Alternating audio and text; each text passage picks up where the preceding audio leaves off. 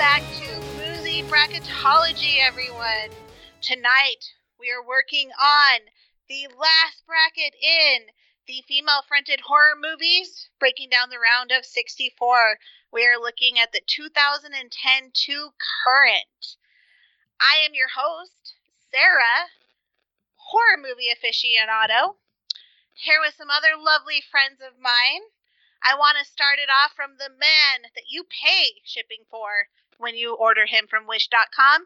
Steven, how are you tonight, and what are you drinking? Oh, you fools, it doesn't matter what you pay for shipping, it's still going to take 6 months to get me. Nope, today I'm going to go ahead. Worth the wait every time. It will arrive late and not be the color you ordered it in.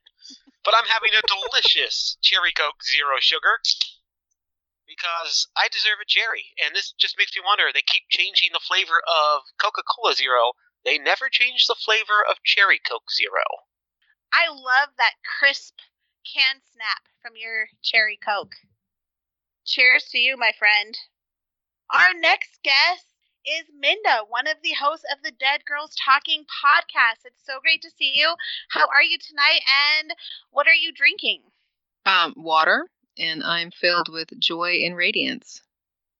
Thanks for having me. I love that. Absolutely. We're all filled with joy and radiance and Cherry Coke, to be clear. Our next guest is horror aficionado and author Isabel Drake. How are you doing? I'm doing great. Tonight I'm drinking more of the box that I was drinking last time I was hanging out with you guys. A Franzia box wine that promises to be bold and jammy. And I don't know that it is those things, but I'm drinking it anyway and having a good time. Do you feel bold and jammy? Because I feel bold and jammy. I do. Why don't they call all boxed wines Card Bordeaux?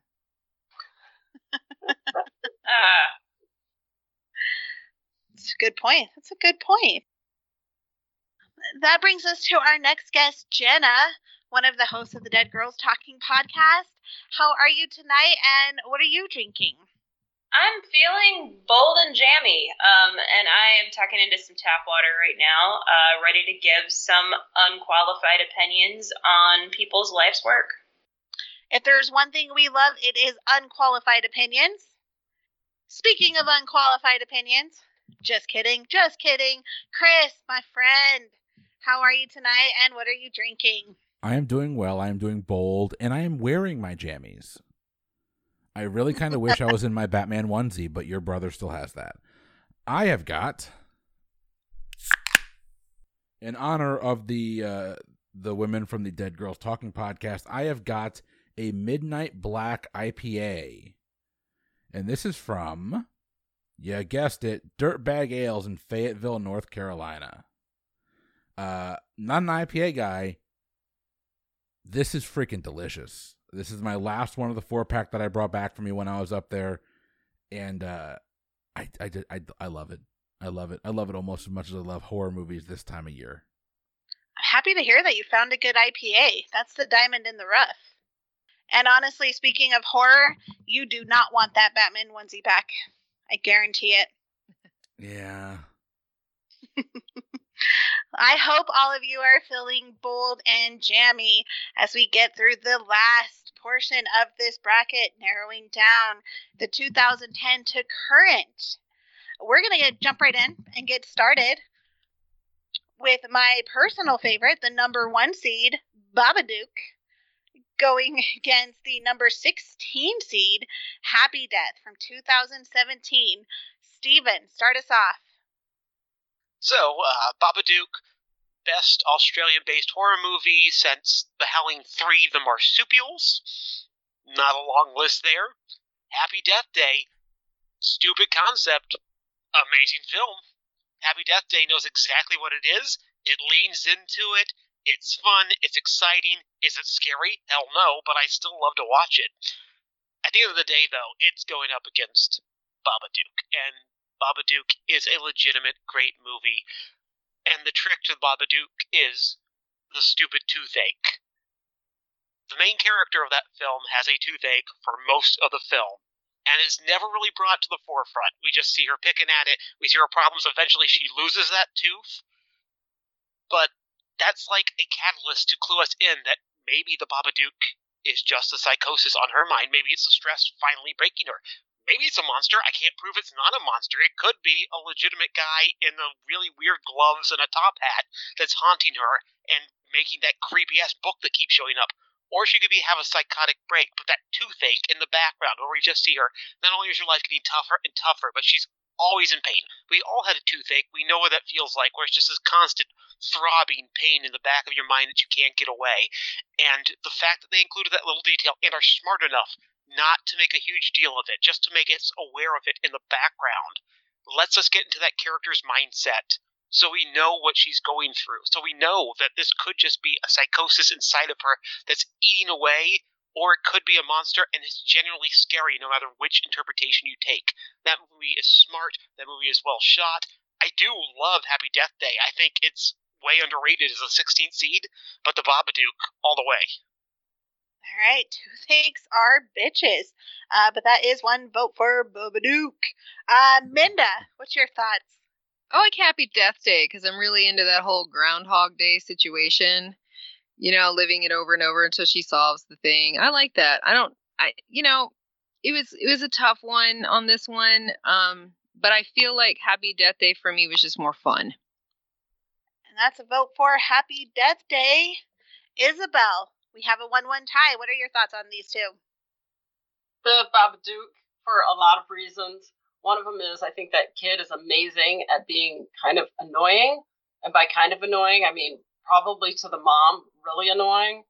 To the point where she's like, why can't you just be normal? And the way that other ladies, at the party shun her, and that just makes her life even worse. So that lady she's under a, toothache and real life ache. And I have a lot to say about that's one of my favorite movies. So that one's my pick.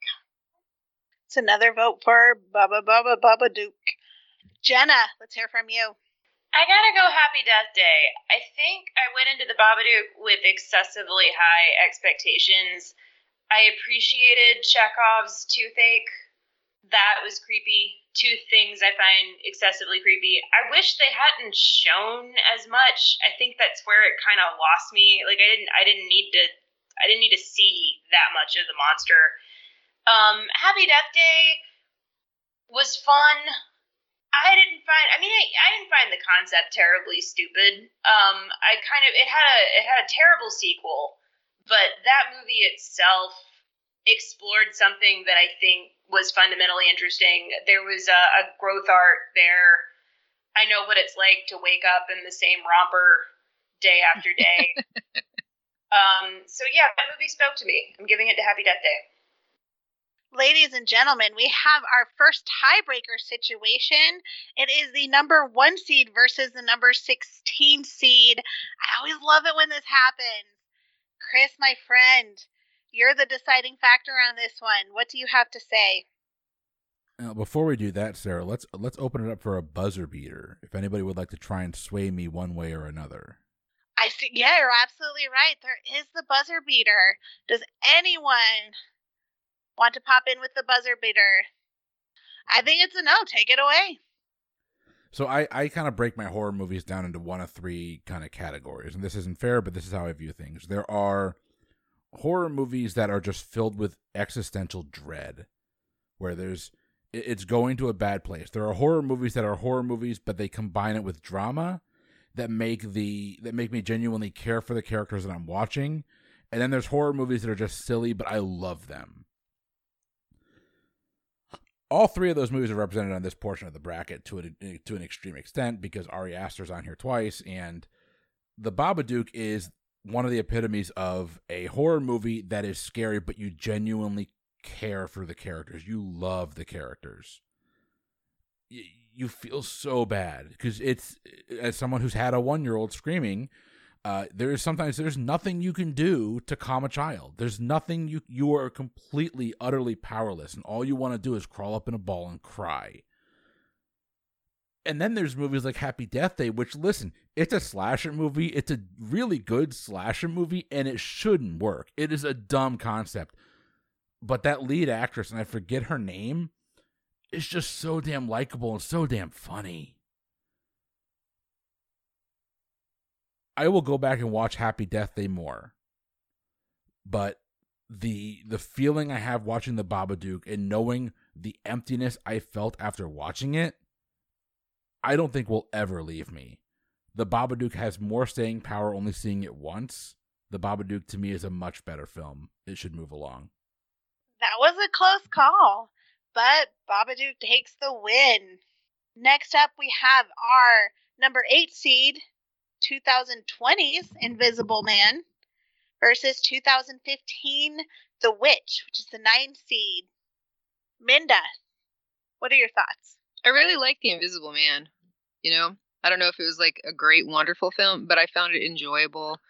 I liked all the acting. You know, it was a cool, it's a timeless concept. I mean, the original story came out in like 1897, and I like how they redid this and kept it going. So that's my vote. I don't know if it's an educated vote or super fly, but I really like The Invisible Man. 1 vote for The Invisible Man. Isabel. I like The Invisible Man too, or also. I'm going with The Witch because I thought that the subtle relationship between the mother and the daughter and the main character girl and the brother, I thought that was pretty compelling. I've had goats. To me, goats aren't really scary, but I could understand how a scary goat might be scary. So I'm going with The Witch just for those reasons. We have a 1-1 tie going in. Jenna. To me, The Witch was one of the best horror movies of all time.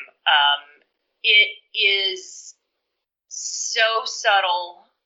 The dialogue is lifted from actual texts from that 17 something. It was like pre-colonial. It's a coming of age thing, and it's this, like, at the core of it, it's this thing about how when your body starts changing, people stop trusting you. And it is kind of like it's this possession metaphor. Everyone turns on her and she's changing and she can't help it. And then at the end, it turns into something where, like, maybe she really did sell her soul and there's some, like, actual life to it. You see this coven, and just, like, the ending is, it's so good. The Witch is so good.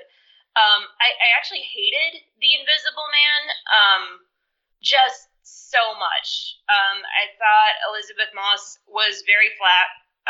That thing at the end where it's like any kind of after Fight Club, any scene where people are revealed to be beating each other up and then one of them's not real is just, I can't not laugh at that. And I don't know how they took a topic as serious as spousal abuse and made it stupid.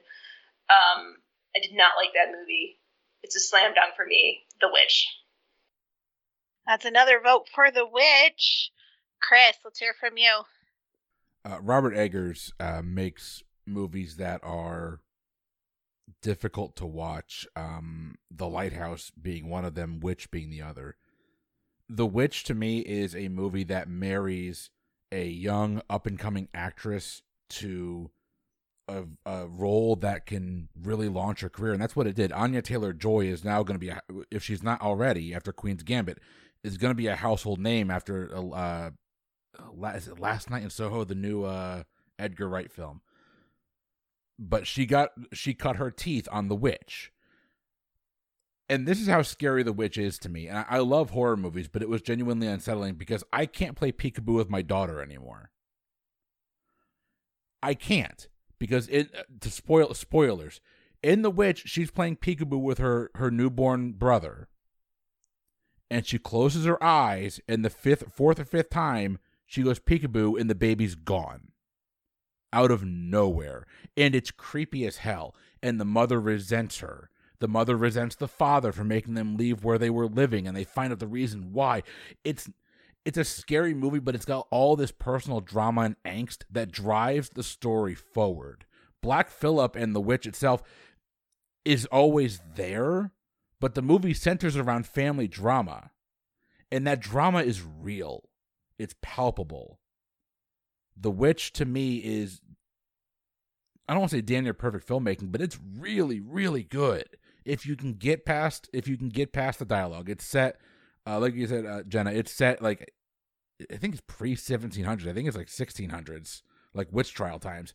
But it's set really, really early, back when we were still a British colony. It's unsettling as hell. The Witch, to me, is a better movie. I don't even need to talk about Invisible Man because The Witch is a clear winner. The Witch is a clear winner because it is moving on. Steven, we still want to hear from you, though. First of all, everyone, it's called The Vavitch. Go ahead, take a look at it. It's The Vavitch. It's also, by far, the superior movie. The Invisible Man got decent reviews, but it got decent reviews because it was 2020, and we would have given anything new that came out 2020 a positive review. We were just desperate for new entertainment. I mean, we all fell in love with Tiger King for 2 months. Let's be honest here.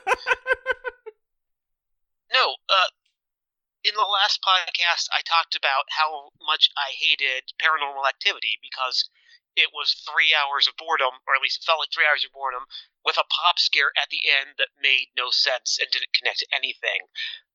The Vavitch is the exact opposite of that. It is 2 hours of intense emotional buildup in this oppressive atmosphere with this wonderful twist ending, which isn't a pop scare, but makes the entire rest of the film so much more terrifying when you go back and remember it. It's a film that you leave thinking that was a good film, and then the next day you think about it again and you realize there was something just a little more terrifying, and it stays with you. It is such a brilliant film, and it's such a not reliant at all on jolting you or startling you. It doesn't need to startle you at all. It needs to sink in and deeply affect you on a psychological level, and it pulls that off perfectly. The Vavitch is a great film. The Invisible Man is not a good film. There has never been a good Invisible Man film. I'm sorry. All apologies to H.G. Wells. And Kevin Bacon. I'm pretty sure Kevin Bacon is only 6 steps away from H.G. Wells if you think about it. That's true. I can't argue with that logic. That is true. So the Vavitch is moving on, and next round you guys have Babadook going against the Vavitch. So that's exciting round. Well, that's going to be tough. But next, I'm sorry.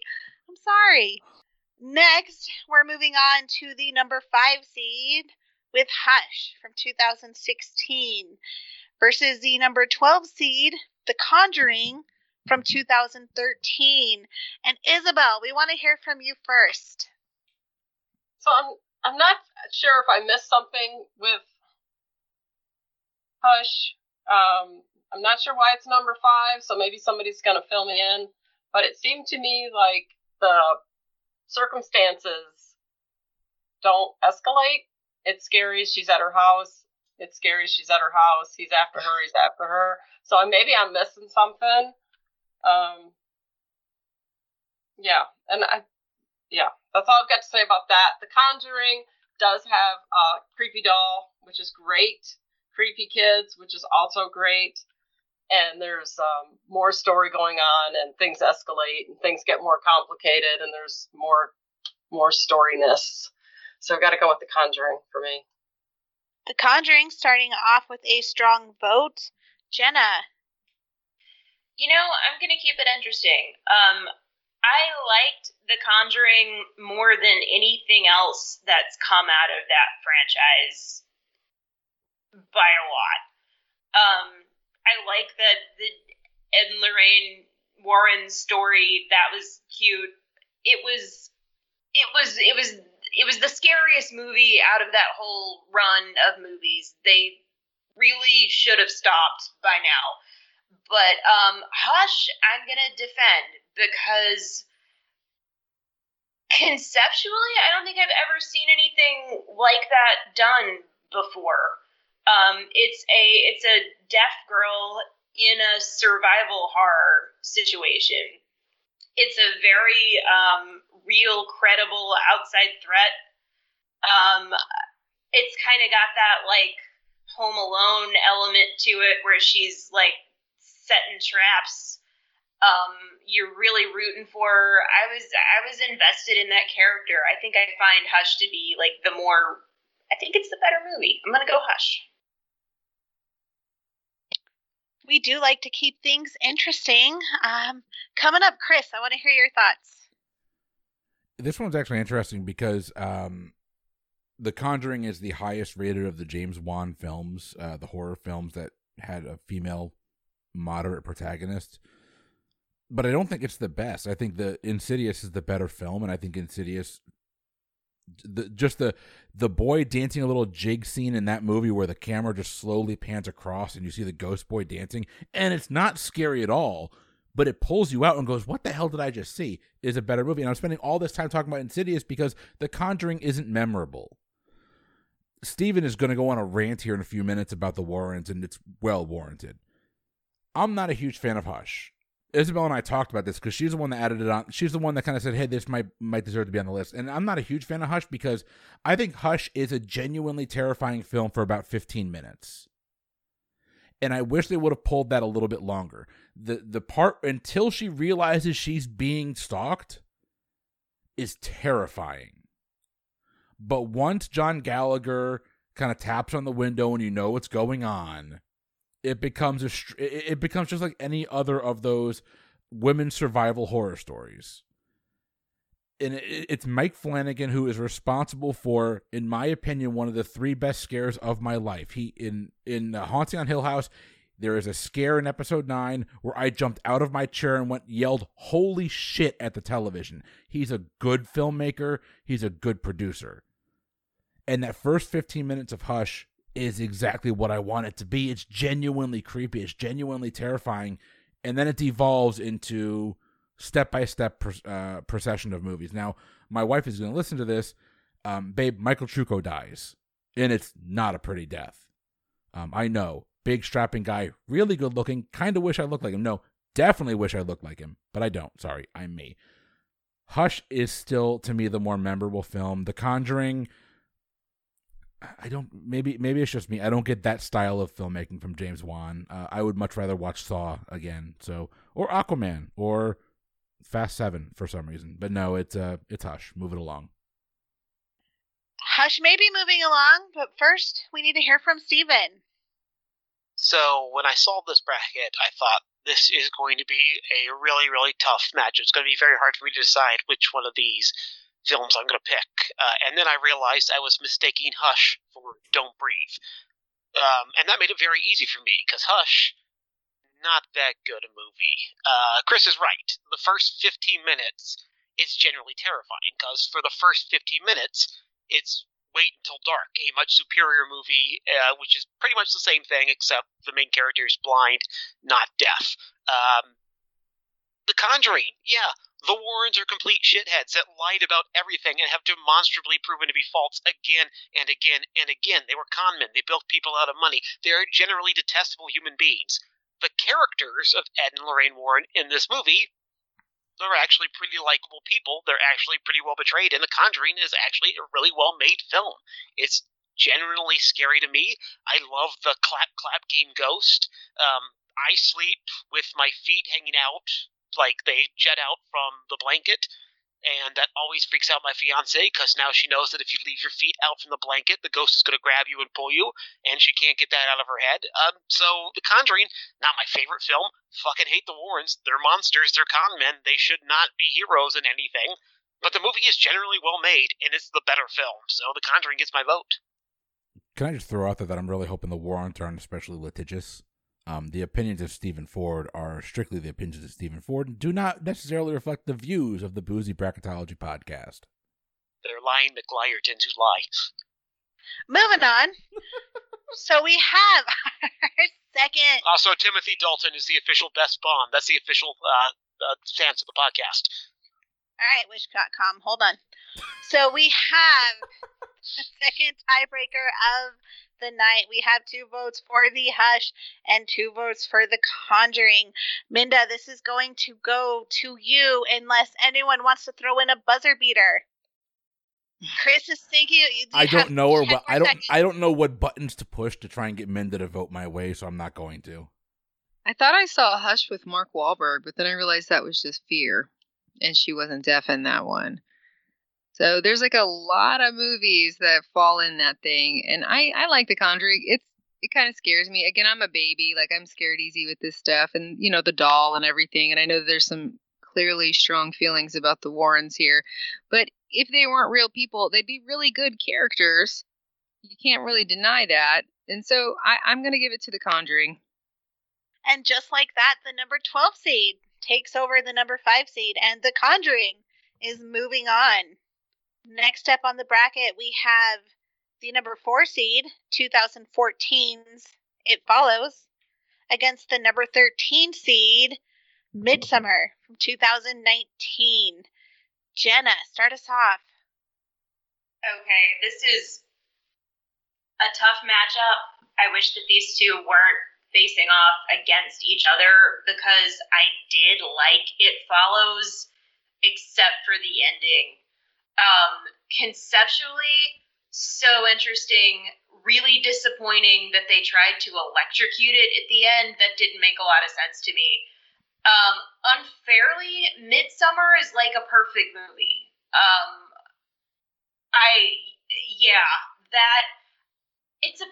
That's all. I've got more stuff. I'm going to save it because I know it's moving on. Midsommar. Confident vote for Midsommar. Chris. Midsommar is one of those movies that falls into that category I talked about earlier that I didn't necessarily put a movie into. It's a movie that you're just filled with dread watching it. There's no way it ends well. Like, from the jump of that movie, there's no way it ends well. Once she convinces herself to go on her soon-to-be ex-boyfriend's trip, there's no way it ends well. That movie is deeply unsettling to watch. It genuinely is an unsettling film. And Ari Aster, to be honest, the 2 movies of his I've seen, between that and Hereditary, they're both unsettling movies. One, Midsommar's got Florence Pugh, who's amazing. She has become one of the highlights between her turn in this. And honestly, her turn in Little Women, Greta Gerwig Little Women, is phenomenal. And that movie is the best iteration of Little Women. I'm not taking arguments here. And then you look at It Follows, which is obviously an allegory, and that's fine.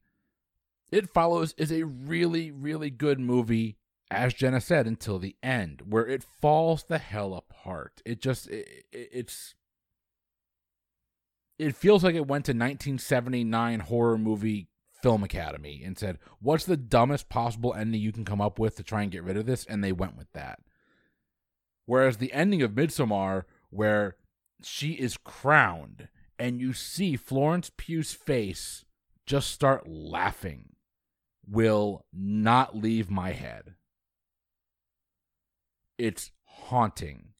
I'm not a huge fan of feeling just this unbridled dread in my heart, but there's something to be said for the fact that I won't forget that. As long as I live, I won't forget that. So Ari Aster, props to you. You gave me 2 movies I won't forget the endings of. Midsommar should move on. It's 2 votes for Midsommar. Steven. Okay, I know I'm going to seem like a complete and total dunce here, and you're more than welcome to deride me and point out where I'm wrong. I just did not get Midsommar. I don't understand why they don't leave 10 minutes into the situation. At that point when they say, yeah, this place is creepy, I don't know any of these people, they're trying to get me to take mushrooms I have no experience with, and then they're going to lock me in this weird communal setting, and it's like, there are so many warning flags before anything goes bad. I can't, I don't get it. And I don't get the motivation for her at the end, why she wants to become the queen, what has changed in her life enough. On the other side, It Follows has a much bigger flaw than just the ending. It Follows has the problem that it takes place in 2014. Once the main character realizes what's going wrong, all she has to do is hop on Reddit, and there will be a formula within 12 hours telling her who she needs to fuck and how often, and she'll never have to worry about the thing again. Like, some nerd is going to break that down for her and have an Excel formula. There's no reason why this should be an issue in 2014. Like, she could literally take a flight to Australia, because the thing fucking walks, every other year. She could fly to Australia, fuck some dude, and then live her life. I don't get this. So, yeah, I'm going to put my vote for It Follows, because I genuinely do not like Midsommar, other than the cinematography. The cinematography is really good. But I generally don't like that. I don't think any of the characters' motivations really make sense. I don't get why any of them stay at that place. I mean, come the fuck on. And, like, there's no reason they can't leave at the beginning either. It's not, they're not stuck there or anything. There's a car there, parked there. I saw them get out of the car. They can walk back to the car and drive away. So I'm voting for It Follows, despite the fact that a Reddit board could fix it. I am confused, but that is a vote for It Follows. I feel a little dirty. Might need to go wash the front butt. Amanda, what's your thoughts on this? Well, he's not wrong. Like, there's some big flaws in both of the pathways of the storylines on both of the movies. I'm going to throw it to Midsommar because it was there for me visually. But otherwise, I can't really argue with those points because it's like, hey, we've all got the Google. So, but I like flowers. And with that, Midsommar is going to move on, which is possibly good because It Follows seems confusing. But Isabel, we want to hear your final thoughts on these two. So one of the reasons why It Follows would not work, that hasn't already been mentioned, is because where is this mythical pool that has electricity and clean water and filled water in Detroit? This building with this pool inside of it, it does not exist. So for that reason, and so they couldn't have electrocuted it because that wouldn't happen. And also Midsommar, as people have already said, is better. It Follows, to me, doesn't really have any rising action. The circumstance is the same. And as we have probably figured out by now, that's my pet peeve. So no It Follows for me. Yes to Midsommar. Midsommar is moving on. In preparation for this, I actually watched that trailer too and was confused why they didn't just leave. But that brings us to the next matchup, which is your number 6 seed, 2019's Us, versus your 11 seed, 2019's Ready or Not, battle of the 2019 before shit got real. Chris, start us off. So if we're looking at what the better acted film is, it's Us. If we're looking at what the better reviewed film is, it's Us. Jordan Peele continues to be just a tour de force when it comes to horror movies. And it's not just Get Out in this. He produced the new Candyman, which I haven't seen yet, but I've heard is actually really solid. And Us is a really good movie for me until the end. And I still don't quite fully understand what happened at the end of that movie. Ready or Not, for me personally, is just kinetic energy. It's completely nonsensical. It makes no sense whatsoever. Whereas I complain about Us making no sense at the end. Ready or Not doesn't make any sense from the beginning to the end, except for the fact that you have a woman put into an impossible situation. You want to see how it plays out. But she's a survivor. She's a freaking fighter. The same way that Lupita Nyong'o is in Us. But Ready or Not makes it fun. Like, damn it, that movie's a lot of fun. And the end of that movie is a freaking blast. I love the ending to Ready or Not. And I love Samara Weaving. The babysitter is phenomenal. She was good in 3 Billboards. She was good in Gods Akimbo. And there's something else I've seen her in that's even bigger than all that, and I forget what it is. But Samara Weaving, I think, is going to be one of the next big actresses that's out there. And Ready or Not puts her charm and her ability to just be extremely likable on full display. Adam Brody's a dick in that movie, but you love Adam Brody. He's Adam freaking Brody. It's a more memorable film just for the ending. And I had a lot more fun watching it. I genuinely enjoyed watching Ready or Not. So, yeah, that's getting my vote. 1 vote for Ready or Not. Steven, did he get it right? That's actually kind of tough. The best part about being a panelist on Boozy Bracketology is when you get a bracket like this, and you've seen most of the movies, but there's a handful that you haven't seen, so you got to watch them to make sure you're informed when you go through. A lot of times, those aren't the best movies because you didn't see them originally because they're, a 16th seed they got in there, but they're not that great, or they're one of Chris's favorites and he's got terrible taste.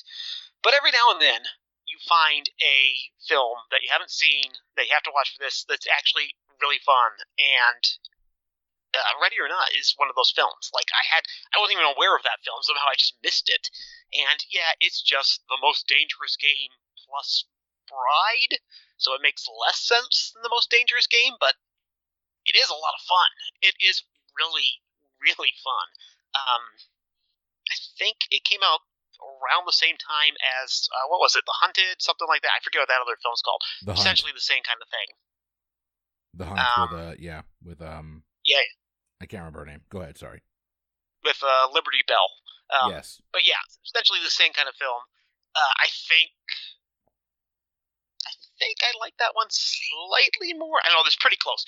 Either way, Ready or Not, good film. I'm sorry I missed it, because it would have been a lot of fun to watch in theaters back when we had full theaters and people could clap and laugh along. All this to say that I am still going to cast my vote for Us, because there's just a lot more to Us. There's not a lot of depth to Ready or Not. Fun. But Us, I'm not going to say a lot about it here because I wasted a lot of time, and it's, I believe, pretty obviously going to move on. So that's where I'm going to vote for now. And the confused host unchecks a vote for Ready or Not and puts it on Us. So 1 vote for Us, 1 vote for Ready or Not. Minda, help me out here. Us. I thought about it, like I watched it, and I thought about it for a very long time after I watched it. I really love Jordan Peele. I love what he's doing with horror stuff. I love, he's fronting the whole Twilight Zone, the reboot of that, and I just have a lot of respect for that. And that movie is creepy. It doesn't make a lot of sense. You're not wrong when you say the last scene is a little like, okay, but what? However, I was not bored the entire movie. It was super creepy, and that's what we're talking about. So I'm throwing it for Us. And 1 very clear vote for Us. Thank you. You're welcome. I did that for you. I appreciate you. Isabel, what are your thoughts on these? I'm going with Us because to me it boils down to which is scarier, being attacked by yourself or being attacked by your family members. And we can all relate to being attacked by family members. And so being attacked by yourself to me is scarier. So Us. And Us is going to move on, but as always on Boozy Bracketology, we want to hear from all of our panelists. Jenna, final thoughts. You guys, we fucked up. Ready or Not is the better movie. Thank you. It's way over the top, but it makes sense. It's this super saturated bizarro scenario, but they actually do close the loop. Us is a nonsense movie. If you really, he tried to do messaging wise a lot of the same things that he did so much better in Get Out. And I don't know if a lot of us got lost on the cutting room floor, like if there were things that we didn't get to see that would have made it make some sense. But it just like it relied on that kind of atmosphere. It did that American Horror Story thing where it just relied on this ambient creepiness and just kind of this dread to carry it, and it didn't take the time to be a whole ass movie. So yeah, yeah. That puts another vote for Ready or Not, but Us is going to move on. Sometimes on Boozy Bracketology, everyone makes hard choices. Next up, we have your number 3 seed, A Quiet Place, 2018, versus the number 14 seed, You're Next, from 2011. Steven, you're going to start us off. Yes, I can't wait. I've got my popcorn ready. Fuck this fucking film. I fucking hate A Quiet Place. It is one of the dumbest, stupidest movies ever made. Where is the power coming from? How do they still have electricity after all this time? Where did all the fucking corn come from? Why do they grow so much corn anyway? They're subsistence farmers. If the monsters can't hear you when you're at the waterfall, live near the fucking waterfall. What are you doing with your lives? Nobody thought to shoot the monster when this thing opened up and the big red spot was there? Has no one ever played a goddamn video game in this universe? This is the dumbest dumbest, stupidest fucking movie ever made. And you know what's slightly dumber than that? A Quiet Place 2. How does the fucking plan even work in A Quiet Place 2?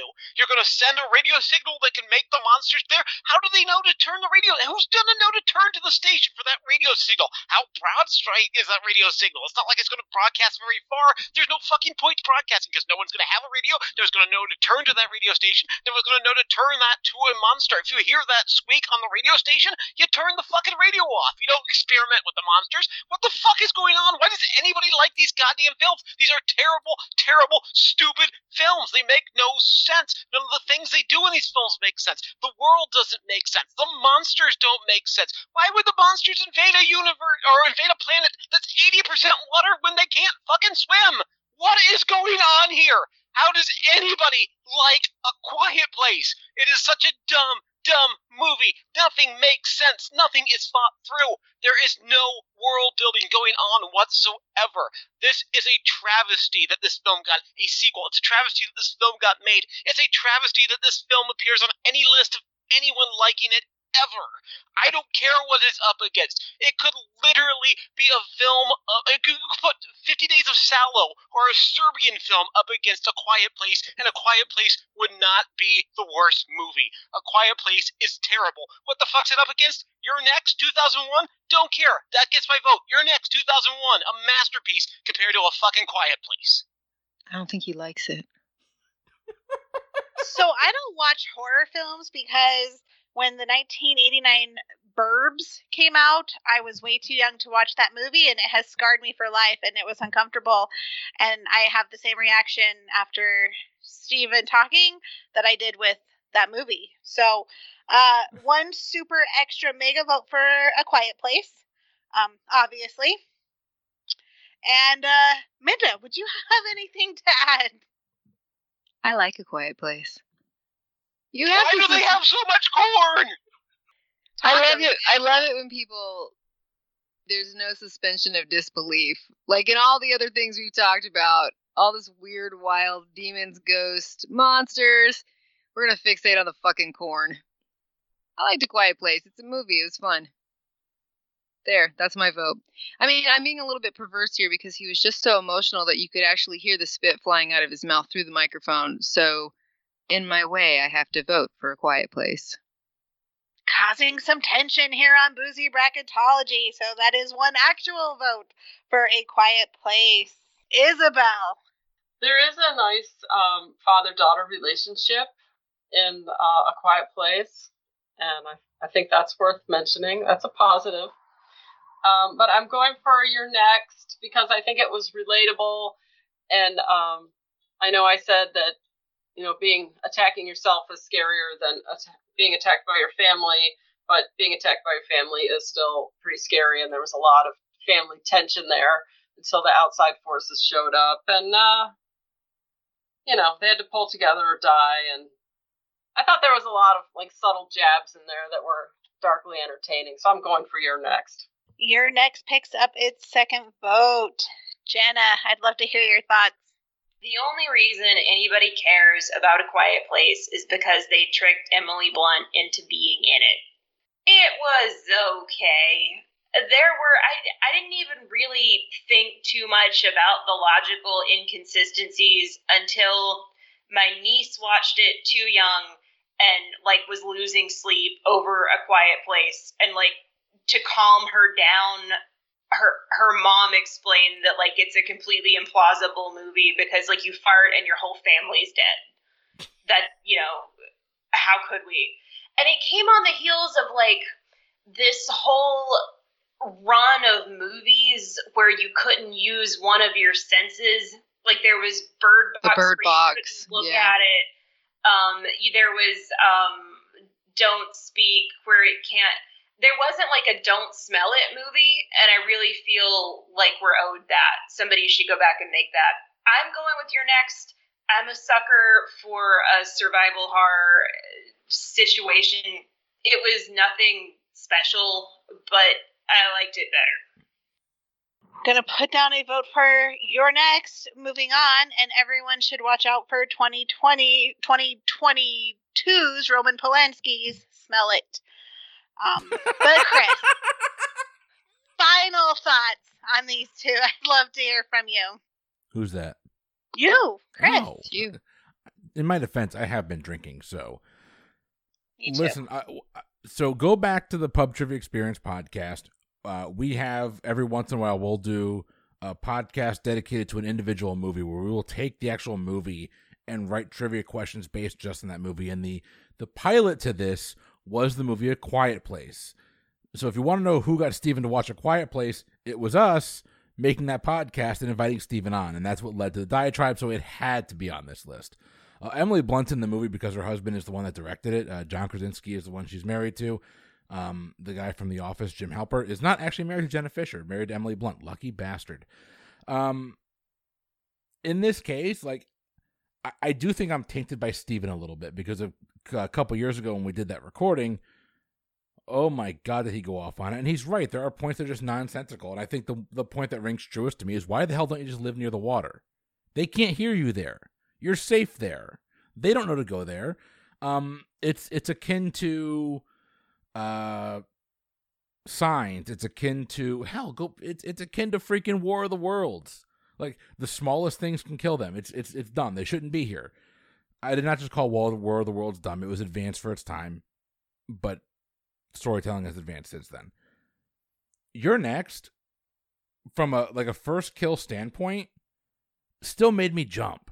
Like, the first kill when they're sitting at the dinner table and the first kill happens, like, I legit jumped. It was scary. And yeah, you can see the twist ending coming from the mile away. You knew someone in the family was involved. And even though she's not technically in the family yet, you knew what was going to come. You just didn't know who it was going to be. And it's the same thing. It's, they're going to pull this taffy as long as they can till they have to explain it, and they're going to stretch this, what should be like a 30-minute mini film, into an hour and a half long movie. It's what they did with You're Next. But it's still entertaining. The kills are actually entertaining as hell. It's a really cool little hunting people movie, and it knows not to take itself seriously. It doesn't try to be this uber serious like Hush. It wasn't this uber serious film. It had fun with it. And that's okay in horror movies. Like, you want to be entertained. Steven has ruined A Quiet Place for me, but I even regardless of that, I think You're Next is the better film because it did give me more of the, oh my God, did that just happen type of mentality. The first death at the dinner table is really freaking cool, and the ending is actually kind of fun. With that, the number 14 seed crushes the number 3 seed, A Quiet Place. Steven, you can breathe. We got something right here. The monsters just run towards the sound, so you could literally just monkey in middle of the monsters back and forth if you had a guy walking 10 feet away from you all the time, too. It's ridiculous. Okay, well, no, I hate it, too. So, good job. Next up on the bracket, we have the number 7 seed, Cabin in the Woods from 2011 versus the number 10 seed with Hereditary from 2018. No pressure, Minda, but we had a hell of a first round this last time around. I know. No pressure, but I'd love to hear your thoughts. I'm scared at this point. Like, I am a part of the horrified females of this bracket. Okay, I like a good cult. I like some weird stuff, so I'm just going to say Hereditary. Maybe it's boring, maybe it's basic, but that's where I'm going on that. I can stand by all things basic. It's pumpkin spice season. I am one of those people. So, Isabel, let's hear from you. I'm going to back that up. It's Hereditary for me, too. I do like Cabin in the Woods, but Hereditary has more layers and it's more complex, and the mom floats, and the dad really just, he never quite got a grip, and that terrible scene where that little girl hits that post. So, Hereditary. And excuse my being naive here, but I almost feel like the females in this group are a little less ginger snappy than some of the other members of the group. So, but we love to hear from them all. Jenna, let's hear your thoughts. We're going to end with the 2 gentlemen of the group. Okay, Hereditary on the basis of however they live cast that head. That was the best severed head I have ever seen. I don't know how they did it or who did it. I should take the time to learn. But that was spectacular. Love a good head. It had some plot holes. There were elements of it that did not make perfect sense. And, like, even on a rewatch, it didn't, like, completely close the loop. And Cabin in the Woods was a good movie. It did that self-aware, horror movie about a genre thing really, really well. It was entertaining. I think, to me, it was more funny than scary in a lot of ways because it was just so self-aware. But you gotta give it to Hereditary. That was a well-executed movie, mostly. And with that, Hereditary is moving on in the female-fronted horror movie voted on by the 3 females of this group. But we still want to hear from the 2 males. Chris, did they get it right? I don't know. Hereditary is a tour de force for Toni Collette. She's a phenomenal actress. And the beheading scene, that poor girl. You're right. The poor girl that scene is unsettling. But it's an Ari Aster film. It's going to be that way. And I kind of feel like after watching Hereditary and then after watching Midsommar, like I need to just sit down and think of my life and think of my choices. And then I watched Cabin in the Woods. Cabin in the Woods is an ode to the Evil Dead, obviously, because it's the same freaking cabin. You still go into the basement. And then it turns that genre on its head. And it introduces this entire backstory. And it's got, like, when you get to the backstory, you don't really know what's going on until it kind of comes full circle. And they start, like, pumping the pheromones. And they've got the betting board of which one it's going to be and all that. And they don't really introduce the stakes in this movie until halfway through, which to me is ingenious. Because up until that point, you're a little confused, but you're convinced that you're watching just this typical American slasher. And then the stakes come in, and it goes from 5 people to literally everybody in the freaking world. It's the end of the world as we know it. Ironically, at the end of the movie, they felt fine. But that jump in stakes was an insane jump to make.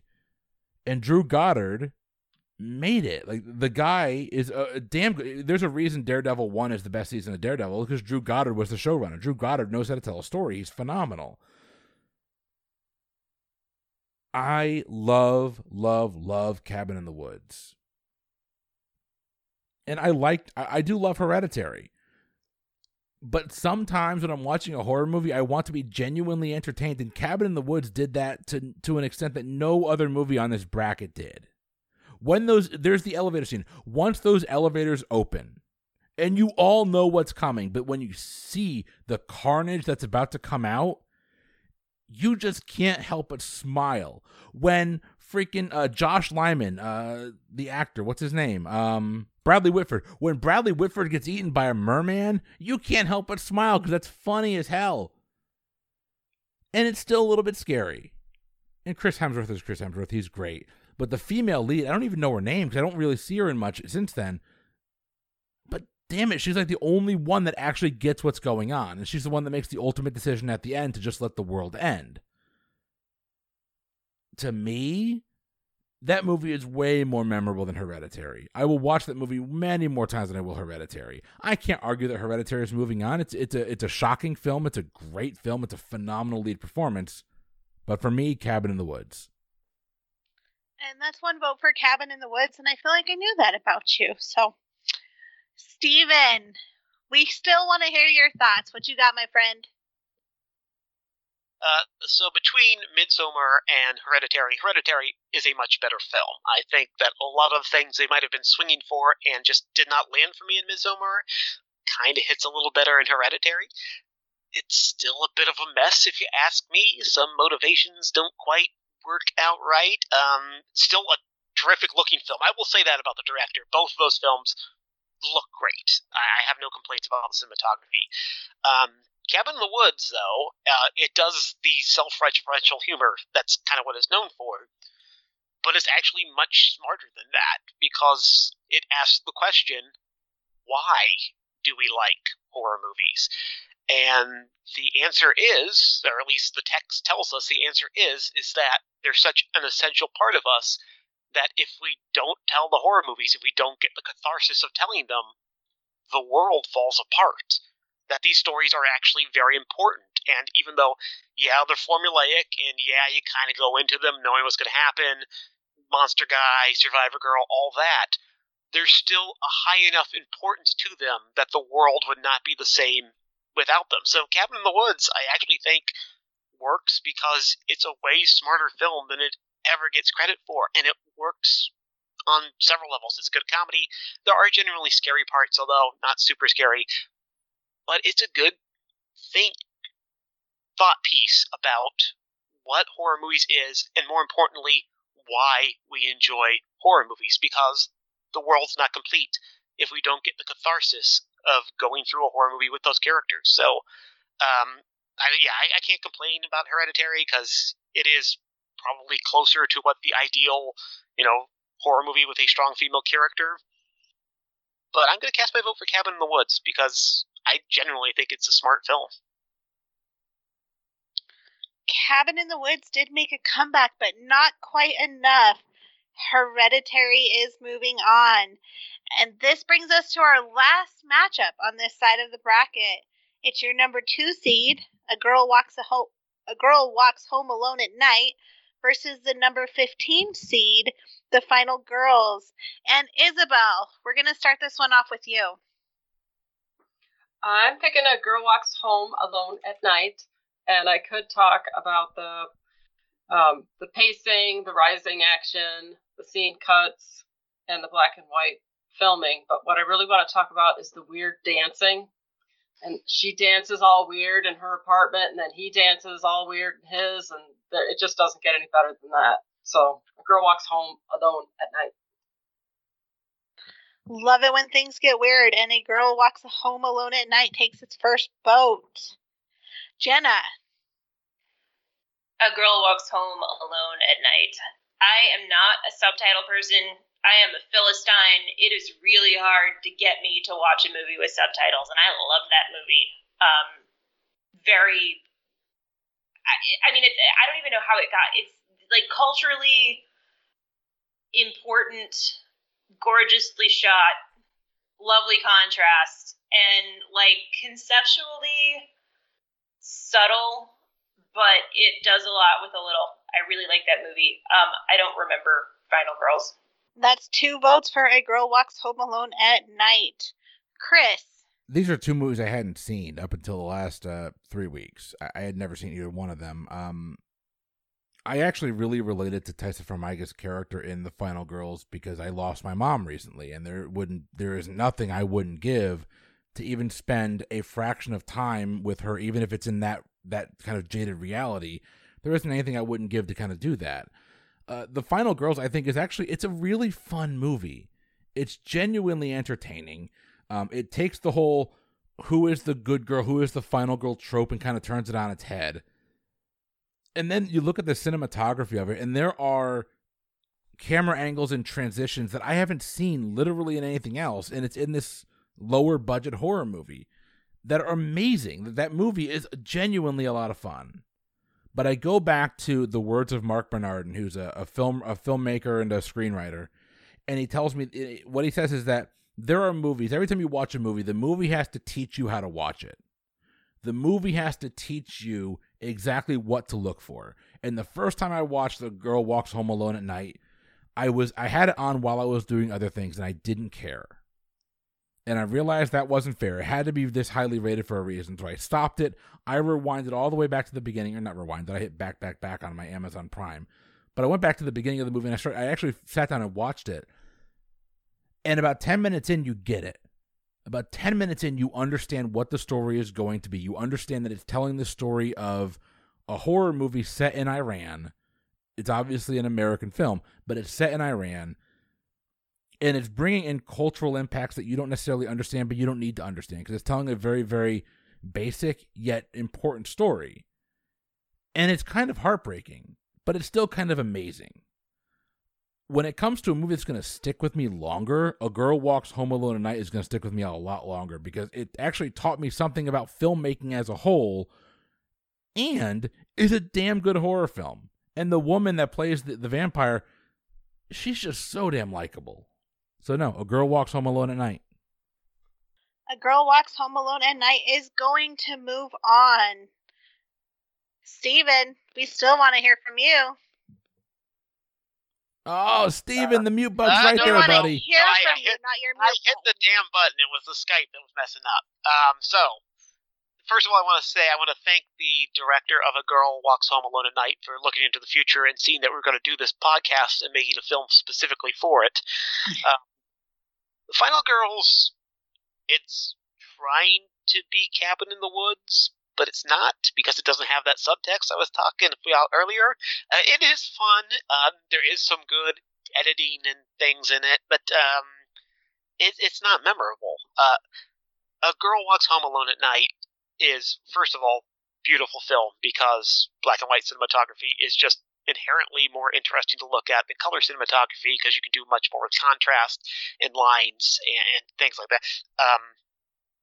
Just think about how subversive the title alone is, setting it in an Iranian city. I believe it's a fictional Iranian city, but A Girl Walks Home Alone at Night, that's something that in and of itself, if you're an Iranian audience, and I know it's actually an American film, that's, anyone who's watched 90 Day Fiancé knows what it's like to be a girl in a Muslim country. It's very, very dangerous, and the people on that show are very, very stupid.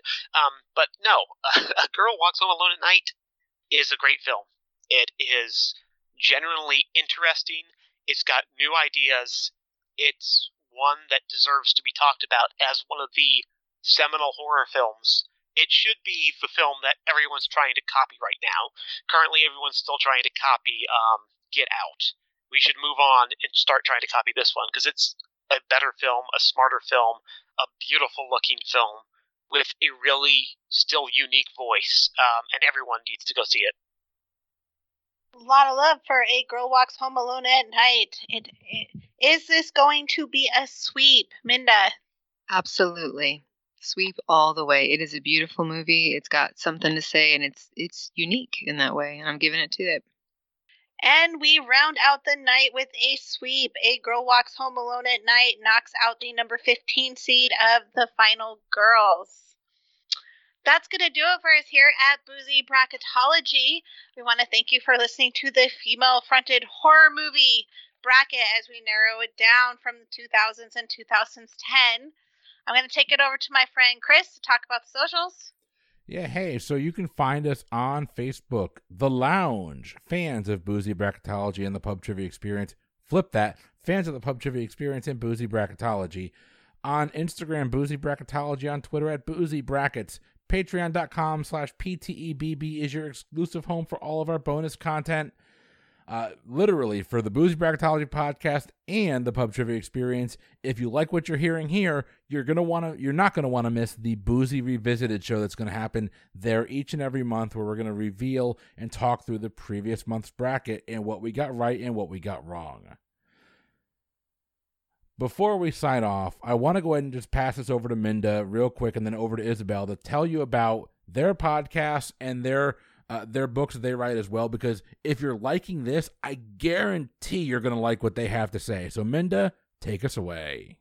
All right. Please check out Dead Girls Talking Podcast. I'm a mortician. My co-host, Jenna, is a forensic gal. We're both comedians, and our show is pretty fun.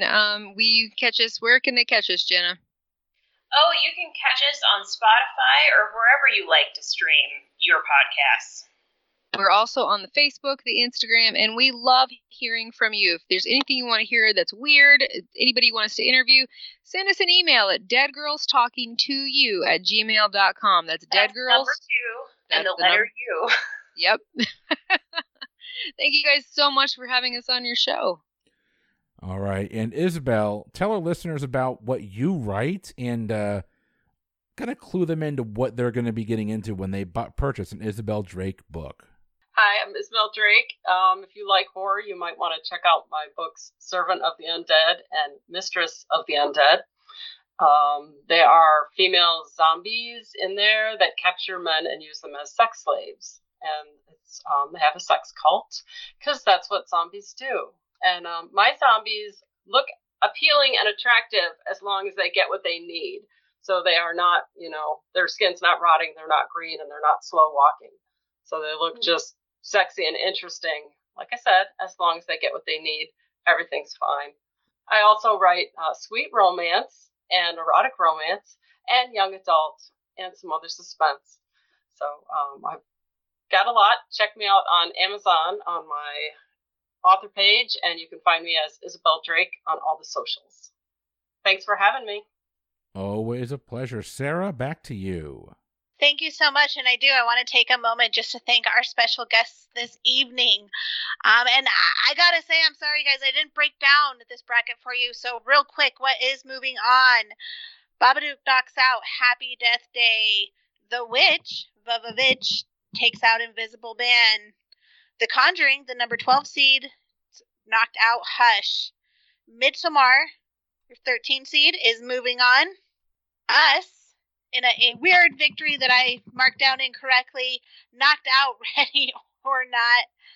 Quiet Place got no love, and You're Next is taking that spot. Hereditary knocks out Cabin in the Wood, and a commanding sweep with A Girl Walks Home at Light takes out the final girls. Again, I want to thank our guests tonight. I have been your Drinking Beer host, Sarah. I've been Steven, reminding you that to plant that much corn, you'd have to use a tractor or a beast of burden, both which make too much noise. I'm Minda from Dead Girls Talking. Thank you so much for having us. It was really weird. I'm Isabel Drake. Thanks for having me, and thanks to everybody for listening. I'm Jenna, also from Dead Girls Talking. Thank you so much. It's been fun. And I'm Chris. It's been a blast. We will see you next episode. Have a good one.